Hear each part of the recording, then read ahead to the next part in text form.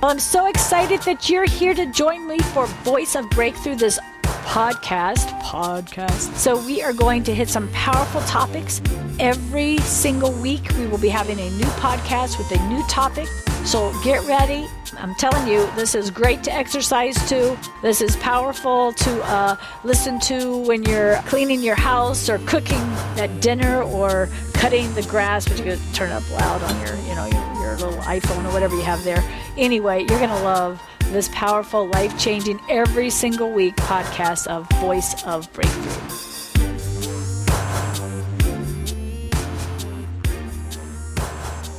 I want to do this thing from God's perspective, which means you're going to have to die to flesh.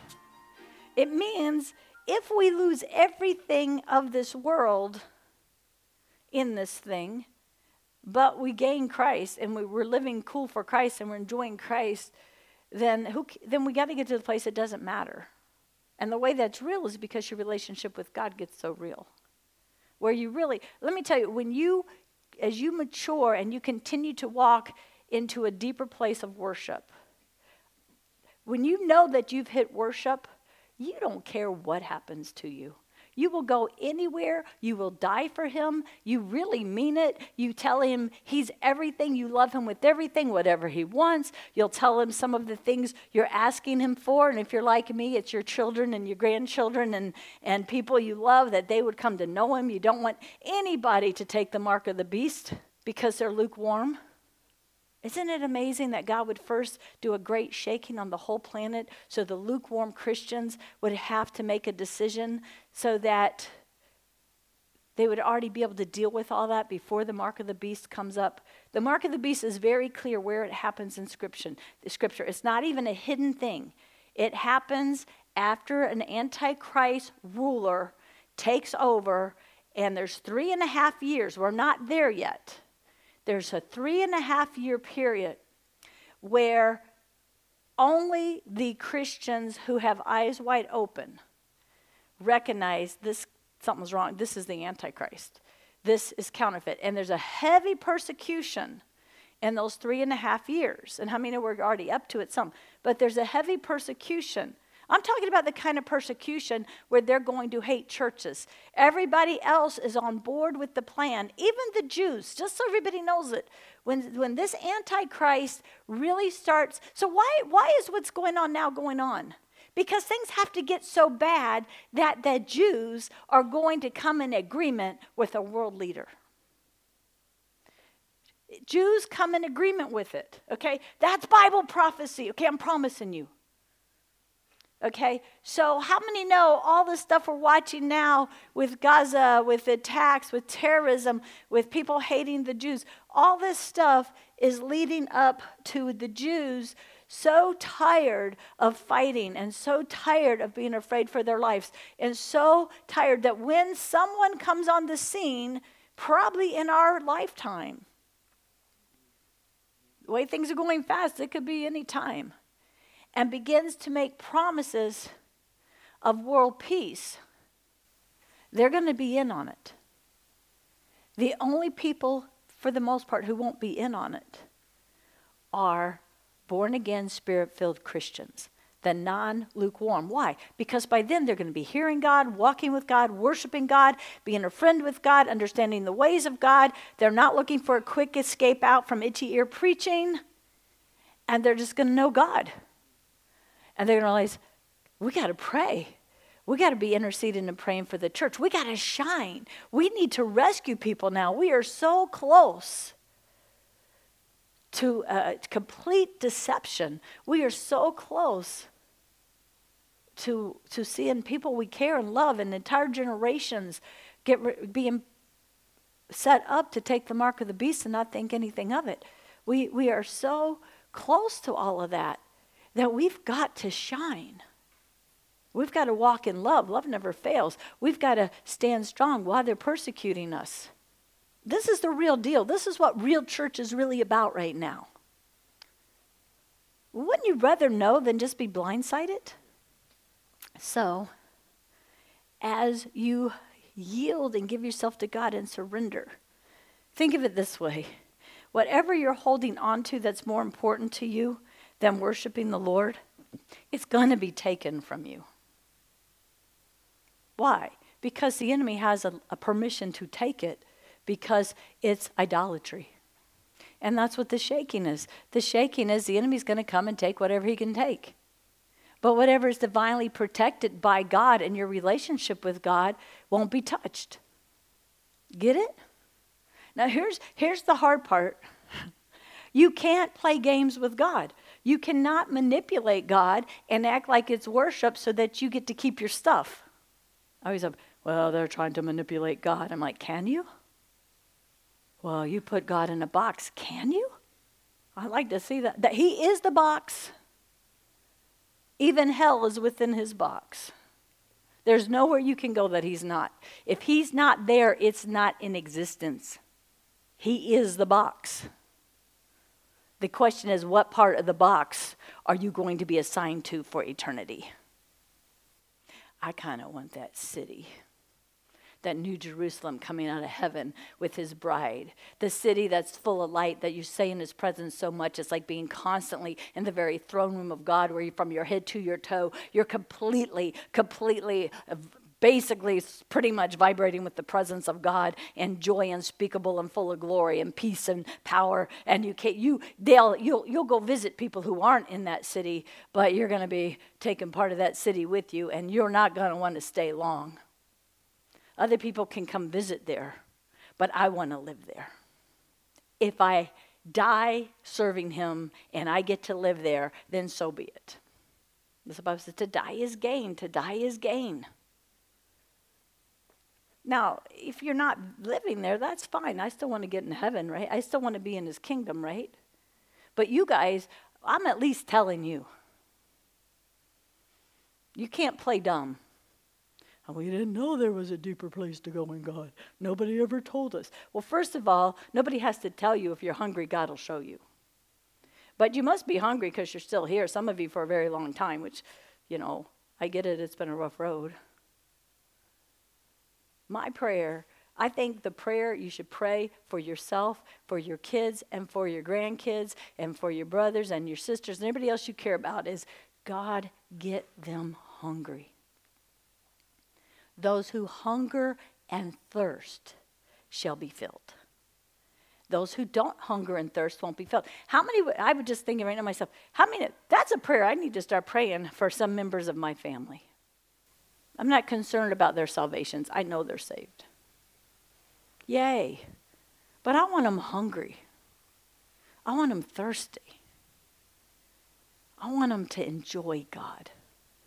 Delight yourself in the ways of the Lord. Delight yourself in the Lord, and he will give you the desires of your heart. That's a promise. Well, wait a minute. People don't get how deep these promises. Delight yourself in God, not in your work, not in TV and YouTube and the mission field and cleaning your house or cooking or seeing your grandkids or even your spouse.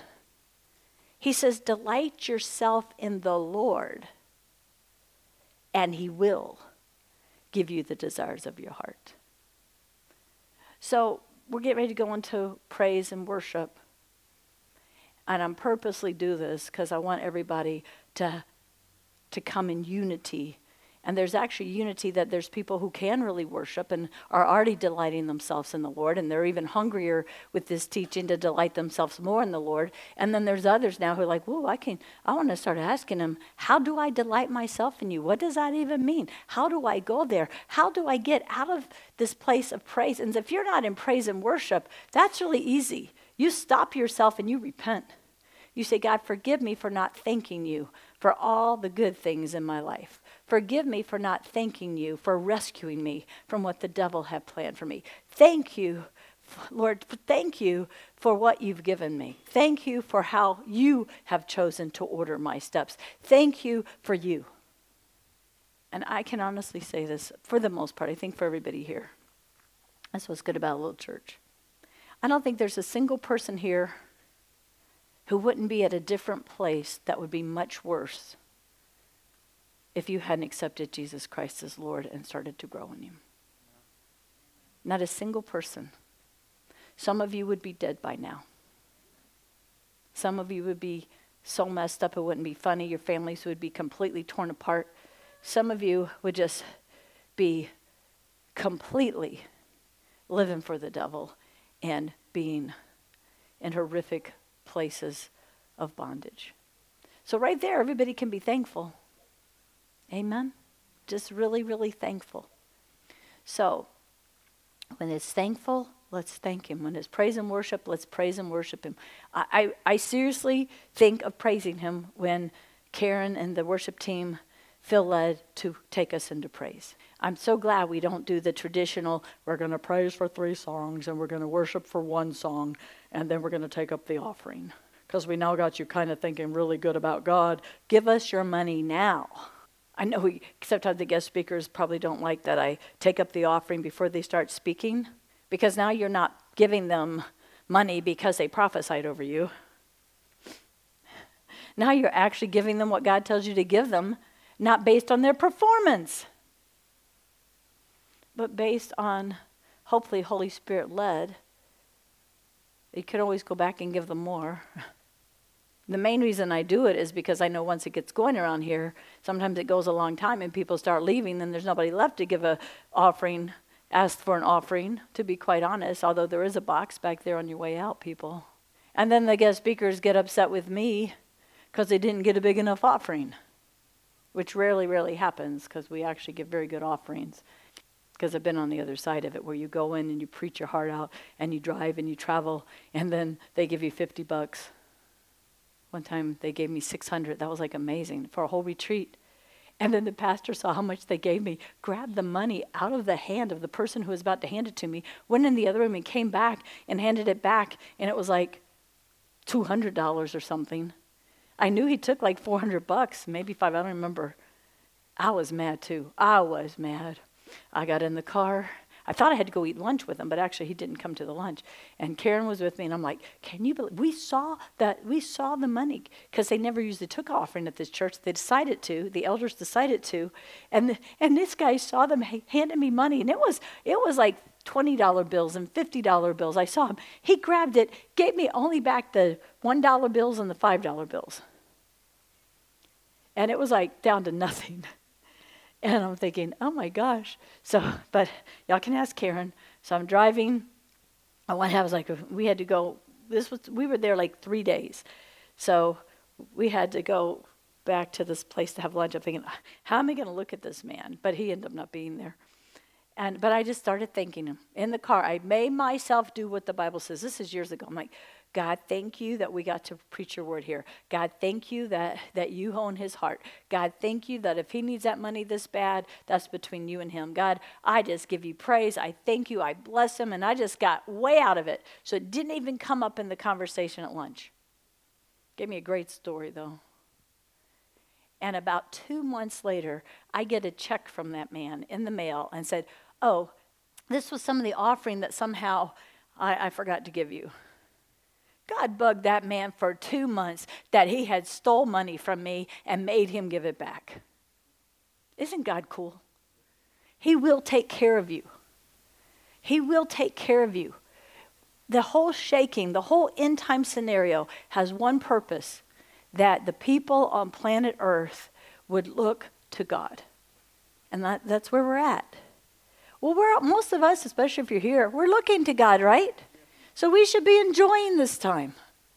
We should be getting strong in this time. We should be selling out if we're not already sold out in this time. And we should be learning the ways of God.